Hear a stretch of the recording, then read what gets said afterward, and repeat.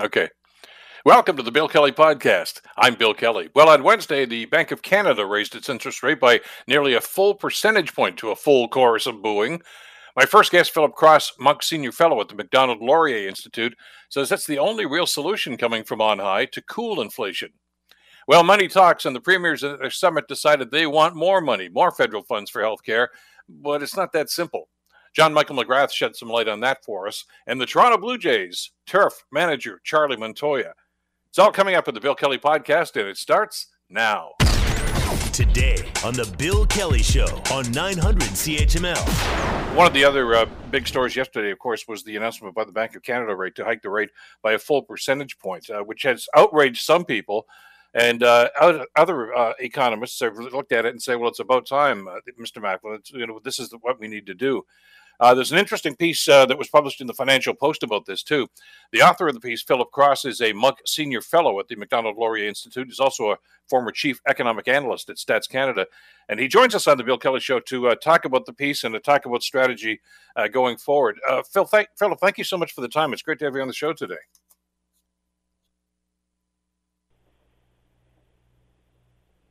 Are we there? Yes.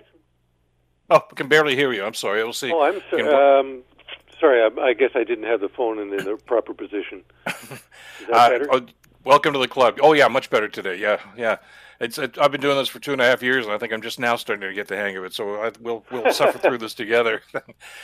Judging from the piece, I put you in the latter category of what I was just talking about here of economists that say, look, this is what needed to be done right from the get-go, and it looks like the Bank of Canada is now catching up to where they should be and what they should be doing. Is that a fair statement? Oh, very much so. Yeah, they should have been doing this from the get-go. In fact, they acknowledged, late last year, early this year, that the economy was at full employment, and they still didn't tighten monetary policy. So you kind of wonder, what were you waiting for? Inflation's clearly been moving up for over a year now, so it's long overdue. And I think the fact that they raised it a full point and kind of surprised people with the size of the increase reflects that they know there's catching up to do, that they're behind the curve, and but eventually they'll get ahead of it because the Bank of Canada, they only have one job, and that's fight inflation. They have to do this. But they seem reticent in the past. As you say, it's not as if there weren't warning signs about this, but they seem to want to take an incremental approach to it as well. Was the final straw the fact that even though they were doing this on an incremental basis, although, of course, the last one was 75 points, that inflation wasn't going down? And in other words, what they were doing was not working? No, I don't think what the actual behavior of the CPI explains why there's sort of a sense of panic in the Bank of Canada and other central banks these days. I think what's driving them now is the fear that, they know they've lost control of inflation in the short term. What they don't want to see is that become embedded in the system. And we're starting to see inflationary expectations of both households and businesses start to move up. We're starting to see wage increases move up. That means we're in the early stages of a wage price spiral. And you'll see Macklin talk openly about we have to avoid that. Yes, it's unfortunate we let inflation get out of control in the very short term, but we can't let it become embedded in the system, and I think that's what really scares them. What role does government have to play in this? And you went into some detail in the piece that was in the Financial Post about how some governments, different governments, have responded to this and tried to fix the problem. And oftentimes the fix, and I use that term advisedly, made situations worse. Is this really something that the Bank of Canada should be dealing with before it gets so bad that the government feels as if they have to intervene? Well, yeah, we've seen governments, the response of most governments is to try to insulate or protect households from the effects of rising inflation. And it's very well intentioned, and I quite understand what they're trying to do. But by mailing checks to households, like in Ontario, everybody owns a car, got $500 when they renewed their license. Quebec, everybody's getting $500. Ontario and Alberta are both reducing gas taxes to try to cushion the impact on people. These are all very well intentioned, but they actually make the Bank of Canada's job harder to do, Because overall, the reason we have inflation is that demand is higher than supply. And if you give people more money or if you lower gas taxes, what you're doing is further boosting demand. And that's just, unfortunately, it's just going to aggravate the overall problem of inflation in the short term. And the Bank of Canada is going to have to work even harder and raise interest rates even more. So it's a bit of a self-defeating policy, as well-intentioned as it is. And as you mentioned in the piece, though, and governments in various ways all seem to be guilty of that at one time. I mean, they want to, I guess, at one hand, they want to be fiscally responsible. At least they say they do, anyway. Huh. But on the other hand, they want to, show that they can be compassionate. Hey, things are pretty rough for you guys these days. Here's something to try to get you over this. But it's probably the wrong tool to use, and they probably know it's the wrong tool to use. But these people that are in elected office kind of like to get reelected. Kind of like to get reelected, but history also shows that if you overdo the stimulus, and clearly we overdid stimulus during the pandemic and coming out of it, what you're going to get is higher inflation and then higher interest rates. If there's one thing the electorate doesn't like, it's higher prices and the interest rates that go with it. I mean, my former colleagues at Statistics Canada recently produced a survey where 75% of Canadians said that prices were so high it was affecting their day-to-day decisions to purchase. And of that, 1/4 of people were saying, I'm having trouble making payments for necessities like food, a roof over my head, gasoline in my car so I can get to work.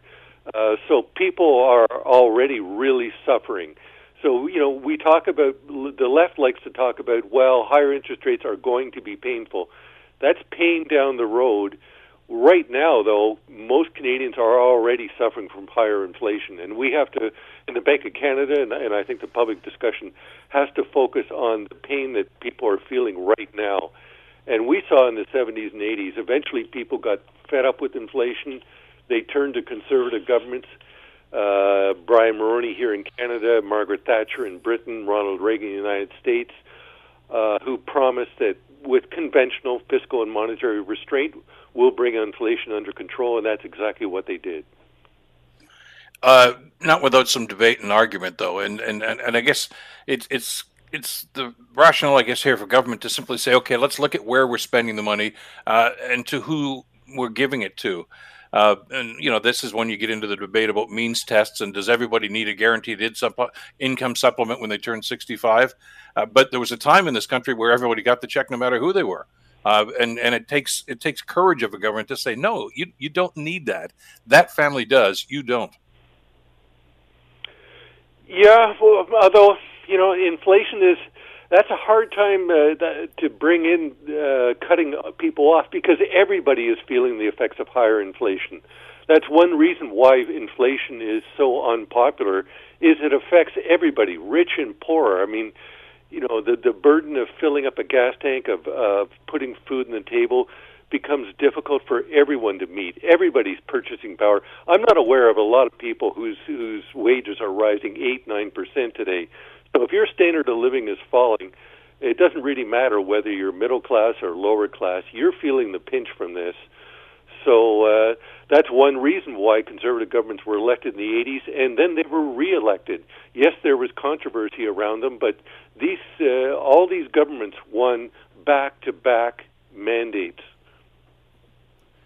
Because I guess people were seeing that there was an impact on buying power and things of this nature. But where do you find the middle ground from a political standpoint here to try to balance that out, to show some compassion, but at the same time be fiscally responsible and understand that there's going to have to be some tough decisions? Historically, it seems as if we kind of go overboard, or governments go overboard an awful lot of the time, but so do we with our spending. And then we've got to hire, a big bad finance minister like a Michael Wilson or even Paul Martin when he took over to make really tough decisions and make some cuts that nobody really seems to like, but they're very necessary. That's the point. Yes, they are very necessary. Once you get to the point where inflation is high and becoming entrenched, there's really no easy way out. You're going to have to make some difficult decisions that lower demand. And to the degree that you don't help out in the fiscal side, you're going to have even higher interest rates. I mean, there's no easy way out in this one. Governments have got themselves in a very nasty pickle across North America and in many parts of Europe because they overstimulated the economy during the pandemic. But the real mistake was, as we came out of the pandemic, they didn't rein in that stimulus quickly. I mean, yes, we were in an emergency during the pandemic, but the emergency didn't last more than 2 or 3 months. We kept these programs for well over a year, and we didn't target those programs well to just those people who needed them. Instead, what we saw was Canadians, for example, built up a good $200 billion of excess savings during the pandemic. That's because Canadians' incomes rose substantially. We didn't replace income lost during the pandemic. Canadians made more money during the pandemic. That's unheard of during an economic downturn, and it was very popular at the time.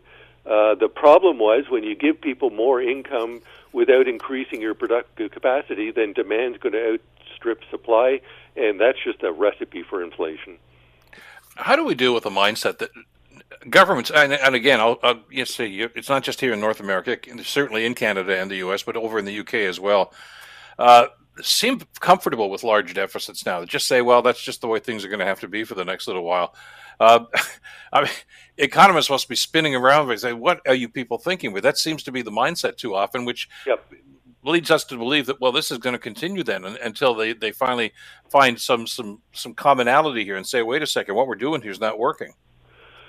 Well, I think those people who think deficits don't have consequences, I mean, those governments, they have to be very scared today because the bill on their interest payments on that bill are about to go up substantially, and the economy is about to slow down. So revenues are going to go down, expenditures are going to go up, expenditures are going to go to bondholders. It's an unpleasant situation, and the idea that deficits didn't have consequences, that's what a lot of people thought over the last decade, and especially during the pandemic when interest rates were at zero. People are about to learn, or are in the process of learning, that deficits do have consequences. But as you mentioned in the piece, with rising interest rates, which is the bad medicine, it's the Buckley's cough syrup, I guess, that we need for our economy right now. Nobody likes it, but it works. Yep. With that, though, as you say, there are going to be consequences. The economy is likely to slow down. There may be a recession. They're already predicting one before the end of the year. And that means job loss. So there's going to be collateral damage from this. Yes, there will. But we have programs, targeted programs, employment insurance and benefits to unemployed people to help them out. Whereas, as I say, 100% of Canadians are suffering from higher prices right now. So, to avoid this problem, the only thing you could have done is gone back in time and started to slow down this stimulus much earlier. But we're in a very difficult position right now of higher prices. The only cure for that is apparently monetary restraint, because we're not getting any fiscal restraint at the moment. It's going to be painful. It's going to be painful for people who lose their jobs. It's going to be painful for investors. I mean, we've seen what's happened to the stock market already. This is going to be painful. It's too late to worry about that, though. I mean, if people were really worried about that, then they should have slowed down the stimulus party before inflation took off and risked becoming entrenched. But we're late to the game now, and unfortunately, there's going to be a price to be paid to correct inflation at this point. So clearly, the Bank of Canada has realized that. Have governments? Are they still on the path that got them into this situation? We're just mentioning about governments that have to take over. I mean, Boris Johnson's going to be stepping down. The prime minister who's going to take over is going to have a huge fiscal concern and problem with what the UK has done. They're in the same circumstance that we are here as the Biden administration is in the States. Yeah, there's and there's no recognition. I mean, you look at what governments are doing. All our major provincial governments are still running deficits. The federal government is still running a large deficit. When you're running a deficit, you're still injecting fiscal stimulus into the economy. That's frankly absolutely crazy. In an economy that's at full employment, where the number one problem in the labor market is not unemployment, but that employers can't find enough people to fill their positions, adding stimulus is madness. And yet, nobody is ready to completely withdraw stimulus. And, the longer they hesitate to do that, the more the Bank of Canada is the only game in town fighting inflation, and they're just going to have to raise interest rates even more. And you're going to get more surprisingly large interest rate hikes like the full point increase the bank brought about yesterday. And that seemingly was the message we got from the Bank of Canada, even when they did the press conference, not even after the announcement, just say, look at this. This is not a one-time thing. So I guess that was the warning for us all. Philip, thank you so much for the time today. Great piece in the paper. They can read that, of course, for themselves and get a look at what's going on from a big picture here about the economics and the finances and the role the government has to play. Always appreciate your time. Thanks so much for this today. Good talking to you. Thank you.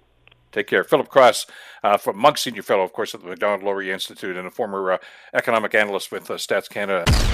You're listening to the Bill Kelly Show podcast on 900 CHML. The premiers met, of course, in BC earlier this week. We were told they had a full agenda, but they talked about a few other things. But prevalent among all of those, of course, was healthcare. And as I mentioned just a couple of seconds ago, it's rare that you can get all the premiers and the leaders of the territories to agree on anything unanimously, but they did. And the agreement, the point of agreement was, the federal government's got to give us more money for healthcare. That's all there is to it. But as John Michael McGrath writes in his piece for TVO.org, who's going to blink first? I mean, we've got another stare down. This is not the first time this has happened, especially when it comes to healthcare. How's it going to work out this time, or is it going to work out? The author of the piece, John Michael McGrath, joins us here on the Bill Kelly Show to talk about this. John, great to have you on the program. Thanks so much for the time today. Thanks so much for having me. Great piece, by the way. As a matter of fact, we just referenced one of your pieces, the one that you did a couple of days ago about housing, and always very poignant stuff. It's great to get you on here to talk about this one, because I think it's a question a lot of us are asking these days. I mean, healthcare, every time you talk to 10 citizens on the street and say, what's the number one issue with our governments, it's always going to be healthcare. And we're getting two arguments about this, not for the first time, as you mentioned in the piece here. I mentioned in my commentary earlier this morning, when the provinces and the feds argue about this, there's always a little bit of fact and a little bit of fiction. And it's pretty difficult for the average citizen to figure out which is which. No, there is. And I think, at the moment you have the 13 provincial and territorial premiers basically saying, like, we cannot afford to keep covering the freight of, more than 80% of the healthcare spending in this country. Of course, when Medicare was first brought in as a federal program, the federal government promised to match 50% of the expenses that the provinces incurred, and that fraction keeps shrinking and shrinking.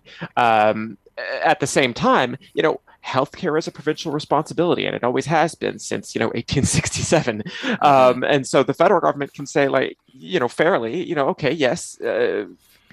We do continue. The federal government does continue to help with these expenses, but this is always fundamentally going to be a provincial responsibility. And the provinces have access to most of the same big tax levers that the federal government does. You pay a personal income tax to both the province and the feds. You pay corporate income taxes to both the province and the feds. Gas taxes, beer and wine taxes. The provinces and the federal governments collect most of the same taxes. The real difference between the two is that the province's obligations just tend to be a lot more expensive. We can get into a whole other discussion there, but it really is a muddle. And at the moment, of course, you have a healthcare system that still hasn't recovered from COVID, and both the healthcare workers in these hospitals and also patients are sort of caught in the middle. And you could fairly be quite frustrated as a patient, saying, like, somebody stop arguing and figure it out and fix it, because I'm waiting 24 hours for a nurse to see me in an ER. Hmm. What about the numbers? Because that seems to be a sticking point. Always has been, as you say. I mean, those who are listening who maybe remember back in the mid 60s when this whole program came into play, the 50-50 split seemed like, oh, that's reasonable. Okay. And now the premiers maintain that the federal portion of this is now 22%. Health Minister Duclos just kind of fired back the other day and said, "Well, no. What about the tax points? That's Right. billions of dollars as well, and that changes those numbers dramatically." And of course, they're saying, "Well, no, that doesn't really count." And they're going back and forth on this. Uh, they're haggling over numbers about this, but at the same time, there's only one taxpayer, and I guess a lot of us are just saying, "Look, can you just do something about the system instead of haggling about these percentage points?" Right. So if I can take a minute, I think I can add Yeah, some please. clarity to this whole tax points thing because the federal government has been using that as a response to the premiers, saying, hey, the federal government transferred a bunch of tax points. This is basically saying that the last big time this happened was in the 1970s, where the federal government basically cut its corporate taxes and made room for the provinces to increase their corporate taxes. So they gave up some room. If you were a corporation, you didn't pay any more taxes overall. It's just that more of that money went to the provinces than to the federal government. And at the time, that was a deliberate choice by the federal government to give some more tax room to the provinces, reflecting the fact that they had the responsibility for healthcare. And as you move forward in time, that tax room has become more valuable, right? Corporations get wealthier and they pay more money in taxes. And so the federal government's answer is basically like, last year, that tax room that we gave up in the 1970s generated $20 billion in revenue for the provinces. I think the provinces could fairly say, well, okay, fine, that was fine in 1970. It's 50 years later. The population has gotten about a decade older on average. The median age has gone up by a decade. So we have more sick people, more people needing care, and it just doesn't reflect the increasing costs that you have in 2022. And also, $20 billion is kind of a drop in the bucket for healthcare spending across the country. It's not even a very large fraction of Ontario's healthcare budget. So, I'm less sympathetic to the federal government's claim there. And two wild cards here, because Justin Trudeau did say last fall during the federal campaign, the provinces are going to get more money. Let's get over this COVID thing, and then we'll sit down and talk about it. Why hasn't that happened yet? Well, the first thing is that we're not all the way over COVID yet, but there's also a fundamental. But we may never be, according to what the medical experts are telling us. Well, yeah, but we still have to deal with the healthcare issue, right?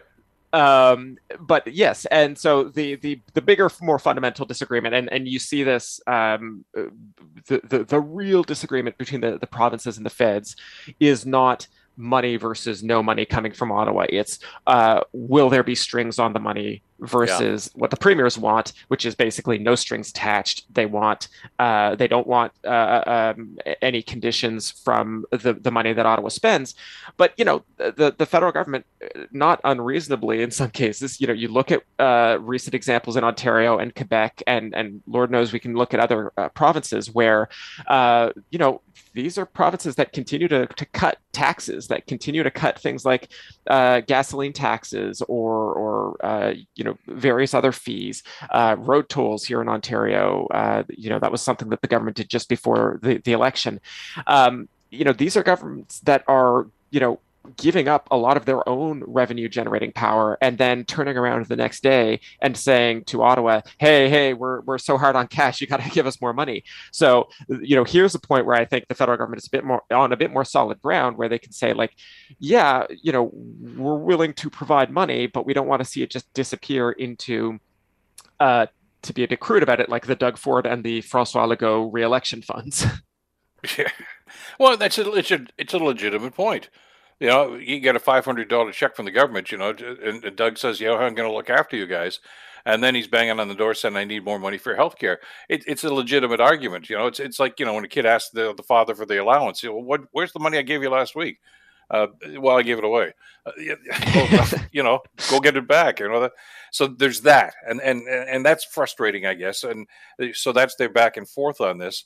But as you mentioned in the piece, while they're doing all this and arguing about who's giving money away and how much of this is going on, the system is not fixing itself. And we're not having much of a discussion about that. We seem stuck on money, and I understand money is a big factor in this, but it just seems as if they figured, okay, that's a common ground for us to argue about, but they're not talking about how they can improve the system at all. Not at this point, anyway. No, and that is something that I think, there's probably some agreement between the federal and provincial governments about the need for reform in Canadian healthcare spending. Canada spends quite a lot by international standards on healthcare relative to the outcomes we get. And in Ontario, we spend quite a bit of money, but we also have fewer beds per capita in places like hospitals and ICUs than other provinces. So, some of it is actually a need for new investment. And also remember that reforming the healthcare system can also be expensive. One nuclear option for the provinces, I don't think they're going to go there, but it's at least a possibility that your readers or your listeners rather should be aware of is that fraction of the federal healthcare spending that has shrunk over the last 60 years or so. At a certain point, there are conservative run provinces out there that might decide it is simply not worth all of the conditions that the federal government imposes on public nonprofit healthcare, and they may just decide that they want to adopt a more private for-profit healthcare in their provinces. You already see this happening at the margins in some provinces, including in Ontario, for the record. I don't know how much longer the current status quo can go before, and I'm thinking maybe Alberta or Saskatchewan, before a premier there says, you know what, the federal money isn't worth it. We're going to just give up the Canada Health Transfer. That money's not worth it. We're going to let private companies come in and open their own, if not full-blown hospitals, then some kind of secondary treatment center. Yeah, I remember Alberta has been threatening that long before Jason Kenney was even there too. And then the feds they counter and say, well, we're going to give you, you're not getting any money from us then. Andrew Coyne, I don't know if you saw the piece in the Globe and Mail the other day, simply said, look, just give them all the points stuff. Just forget it. There's no transfer anymore. Just increase the system that's out there, the tax points, and let these guys do what they want with it. And then they're totally responsible. I don't think they're going to that extreme either. So you've got to find some place where these guys are going to find some consensus. But what about that accountability, though? I mean, I can understand the province telling them, hey, healthcare is our responsibility. You can't tell us how to spend the money. But are they not at least beholden to us to tell us how they did spend it? We'd like to see how much of this went to this, how much went to this. We keep hearing, how many times do we hear there's more money for long-term care? You talk to people in those facilities and they say, I don't see any improvements. So, there's that accountability right now. So they're throwing darts at each other. And like you say, there's a little legitimacy and a little baloney behind a lot of the stuff that's going on here. But who's going to be the adult in the room and say, okay, let's work on this? Well, so long as they are asking for federal money to do what they want in healthcare, I think there's a totally fair argument from the federal government's perspective to say, okay, if you want our money, we're going to impose some oversight, some accountability. Now, it's worth saying that Stephen Harper didn't do that. Stephen Harper, instead of getting into the nitty-gritty of how X dollars are spent and how services are delivered, he just set the health transfer to what he thought was a sustainable increase over a number of years. The provinces howled because it wasn't as much as they wanted, but Stephen Harper said, here's money. I'm not going to negotiate with this anymore, and basically called it a day. He basically threw it on the table and said, you guys do what you want with it, right? Yeah, exactly. On the tax point issue, I think the argument would be if the federal government simply gives up the tax room to the provinces, then the accountability becomes up to the provincial voters and to here in Ontario we have like an auditor general and a financial accountability officer and a healthcare ombudsman, and there the accountability would become more the sort of the regular levers that we have to hold the provincial governments accountable on any area of policy, because then it just becomes a matter of the provincial government spending provincial revenue on its own provincial projects, and I think there's an argument for that, and over the long term I think that's probably going to be necessary, at least to some extent, because the elephant in the room that we really haven't talked about specifically here is that, of course, healthcare spending is, like, quite aside from COVID, healthcare spending is just going to keep getting more and more expensive, almost no matter what we do in terms of provincial policy over the next 20 years. And every substantial look at this issue, from the federal parliamentary budget officer to the FAO here in Ontario, they have all said that the federal government is in a much stronger fiscal position than any of the provinces are, and certainly than provinces with rapidly aging populations like Ontario is. So at some point, either the province is going to need to just raise taxes to cover those those healthcare expenses. The federal government will have to increase transfers, or you have to talk about moving tax points around, because there's just, like, the math does not work any other way. And there's the biggest frustration, I think, and they can both agree on that. Is they're throwing money at it, and as you mentioned in the piece, we spend more money per person on healthcare than most other developed nations, and we're not getting the results that we want. And I guess we look over to places like some of the Scandinavian countries or even the UK and say, how come they're getting better results? They don't, and we got to learn from that, I guess. And which begs the question: is it the system needs more money, or is it just we have to reallocate where that money goes? And that's got to be part of the discussion too. But then you're getting into responsibility, and governments always like to kind of shift the blame. With responsibility comes, accountability, and that's pretty tough these days at any level of government to try to attain that. Oh, it absolutely is. And then, to give the Ford government its credit here, before the pandemic, they were trying to do some pretty substantial structural reforms of the sort of the administration of healthcare, right? The creation of Ontario Health was, rearranging all of the administrative stuff of our healthcare system. Matt Anderson, the head of Ontario Health, has been a key part of Ontario's COVID response. And I think a lot of people, certainly in my reporting, when I've spoken to people in hospitals, I haven't found anybody with a lot of bad things to say about Matt Anderson, let me put it that way. I would say that there was absolutely a question of reform and reallocating where some of that money goes. But I do think that there's probably no way to do what we want the public healthcare system to do over the next generation that isn't going to involve at least some more money, and I would say probably quite a bit more, just given the aging population alone. And you're absolutely right. I mean, I just referenced Scandinavia and the UK. They pay more for healthcare there, a lot more than we do here. But they get, you get what you pay for. I guess that's the old axiom that may be applicable here too. But it's always difficult for governments to say, okay, we're going to have to increase your cost on that. But because we've developed this mindset, I know you guys have talked about this in the past with some of the pieces you've written, where there's still too many of us, I think, that just think healthcare is free because we don't pay. If we have to go to the ER or something like that, it doesn't come out of our pocket. And we don't understand, I guess, the magnitude of it. I know we're almost out of time. What's the percentage right now, just off the top of your head? And I don't mean to throw a curveball at you here. It used to be about 52 cents out of every dollar here in Ontario went to healthcare. It's still in that ballpark, isn't it? Yeah, it's about that. I don't have the latest number from neither do I. The 2022 budget, but it's certainly it is the largest.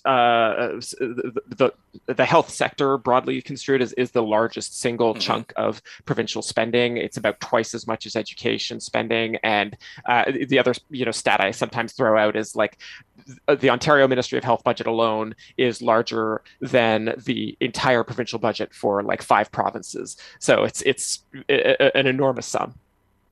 Well, we'll be watching to see how this unfolds over the next little while. A great piece again. People can go to the webpage, tvo.org, and read what John Michael's got to say about this. Always a pleasure, John. Thank you so much for this today. Stay well, and we'll talk again soon, I hope. Yeah, absolutely. John Michael McGrath, a digital media producer with TVO. You're listening to the Bill Kelly Show podcast on 900 CHML. I got to tell you, watching what's going on in Major League Baseball this year, it's been a fascinating year in so many different ways, but there are always winners and losers, as you might expect. And I don't know that too many people figure that the first manager to get canned, because there's always one or two every season, would be from the Toronto Blue Jays. But that happened yesterday when the Jays announced that Charlie Montoya has been relieved of his duties. So what's going on? Why? And what are the implications? Talk about that. We're so pleased to welcome back to the program Josh Goldberg, who is the baseball journalist, of course, with The Score. Josh, great to have you back on the show. I hope you're doing well these days. Yeah, I am, Bill. It's certainly a crazy last 24 hours around the baseball team in this market. And I think a lot of people were caught off guard, but as you take the 40,000-foot view, I was in the moment, and then as I thought back to it, I really wasn't. They've been playing really bad baseball for the entire month of July, and they had a horrible road trip through Oakland and Seattle, 1-6, to allow a couple of teams back into the picture in the wild card race. Seattle is now tied with them after gaining 4 games in the standings, and it seems as though the manager Charlie Montoya lost the clubhouse. In some respects, there were certain aspects where he was probably lacking a little bit. And I guess the big takeaway is, why did this happen now and not before the season, I think is sort of where I have ended up falling on it. And that's an interesting take, because when you look at the stats, that wasn't a bad season last year. I mean, 91-71. I mean, they didn't make the playoffs, but that's only because the Red Sox won an extra inning game, the last game of the season, and eliminated the Blue Jays. And the Red Sox got into the playoffs, and of course, had a pretty good showing until they ran into Houston.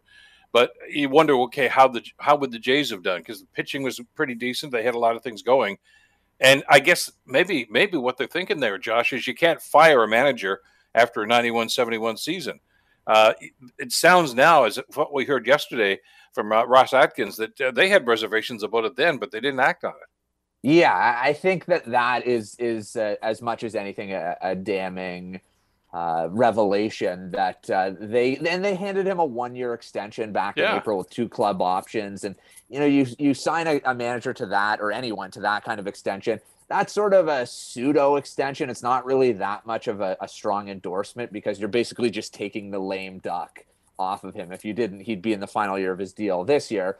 But it wasn't as though, this guy's firmly our man long term. It was, well, okay, he did a pretty good job last year. He navigated through some difficult situations. The Blue Jays basically barely played in Toronto. He probably managed more games as a home manager outside of Rogers Center in Toronto than he did in the end, with a couple of seasons worth of games in Buffalo and Dunedin.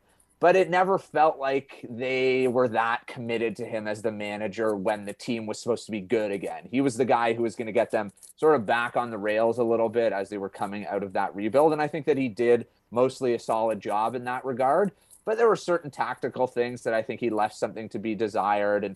And in terms of, really commanding the clubhouse, I think that also was an issue. And it just is a puzzler that, if you had some reservations, which you clearly did in handing him this type of extension, why not make a move before the season to give, whether it was now interim manager John Schneider, a chance to start fresh instead of trying to adjust on the fly? It's tough to, even with somebody who's already on the staff, mid-season to, make those adjustments and get the team playing better and just, be able to handle that as best as you possibly can. It just seems like you're stacking the deck a little bit against somebody like a John Schneider in season. So the optics of doing it now as opposed to doing it before the season are really where I have been most confused, I would say. Let's talk about expectations. As I say, all the obstacles that these guys had to overcome last year, playing on the road, whole game, Buffalo, etc., and not a bad season, 91-71, just missing the playoffs. Were the expectations too high? Because, the theme I heard from an awful lot of people, I'm sure you guys did too in Toronto, was just wait till we have a whole season back home. Look at this lineup. Look at the way these guys are hitting. The pitching is going to. We're just we're going to challenge for the pennant, the American League East. It's ours for the taking. I don't know. Maybe I'm overstating it a little, but there was a really, really high expectation. Even coming out of spring training, I thought, yeah, you know what, we're going to be okay, and they just weren't. Everything that they thought was going to be there just didn't materialize this year. No, is that all on the manager? No, it absolutely isn't. And I think I'm guilty of it. A lot of people are guilty of it. You talk about, like you mentioned, 91 wins last year, considering a lot of extenuating circumstances. Yeah, they lost some key contributors. They lost a Cy Young winner. They lost an MVP finalist in Robbie Ray and Marcus Semien. They replaced them. And everyone was expecting, the young stars, they had great years last year. They're going to do that again. They're only going to get better. And then in hindsight, it's hard for Vladimir Guerrero Jr. to almost hit 50 home runs and threaten for the Triple Crown. And he's had a step back season. Bo Bichette hasn't had a great year. Teoscar Hernandez was hurt. He hasn't had a great year. A lot of the guys that carried the load offensively haven't been as consistent as they were last year. Coming into the season, I think a lot of people expected the rotation to be better than it was. Ryu gets hurt. Kikuchi's been terrible. He's now on the injured list with a phantom injury just to reset a little bit. Bullpen hasn't been good. I think the bullpen should have been looked at again as an issue. They didn't do enough to address it. And the old adage, when you underperform relative to expectations, usually in any sport, it's the coach, or in this case, the manager, who bears the brunt, because you're not going to fire all the players. It's just not the way that it works. You try and make some trades to address some needs.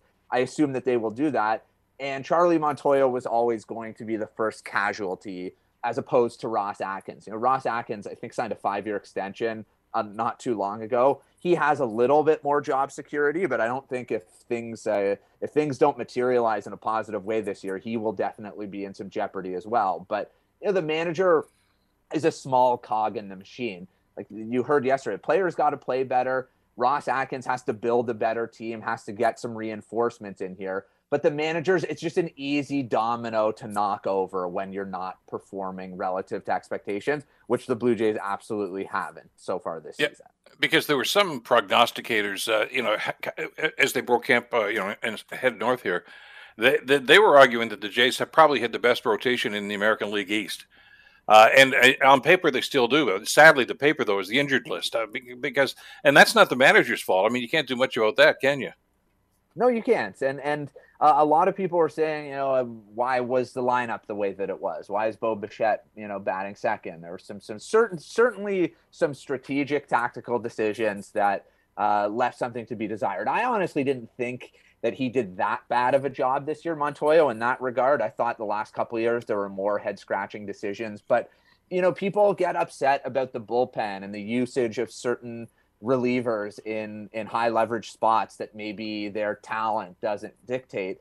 And I can sympathize with that a little bit, but at the same time, you look at especially the bullpen here, there's not really an overflowing, reserve of quality options that you can trust in big spots. And what are you supposed to do when you don't really have that much talent there? You're just sort of navigating as best as you can with the hand that you've been dealt. So, Ross Atkins said yesterday that he basically takes ownership for what happened here or what is happening here and some of the deficiencies in the roster. And that's all well and good, but you're admitting that you have built a flawed roster and you still have a job while the guy who was basically managing at your behest with the roster that you've built, is the one who's on the unemployment line now. So that's sort of the way it works. You as a manager or general manager, front office type, you have a bullet to fire in the sense that, you can fire the manager.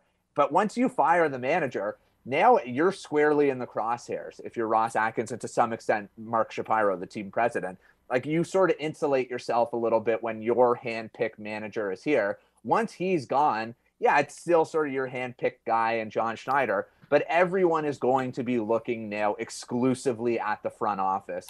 If this team is unable to get back on track and make the postseason and perform closer to preseason expectations, everything will fall now at the feet of Ross Atkins. And I think that is the way that it should be, because ultimately he is the one who built this team. and you can blame the players for sure, but he has to wear a lot of the responsibility if this team ends up falling short of where everyone expected they would be.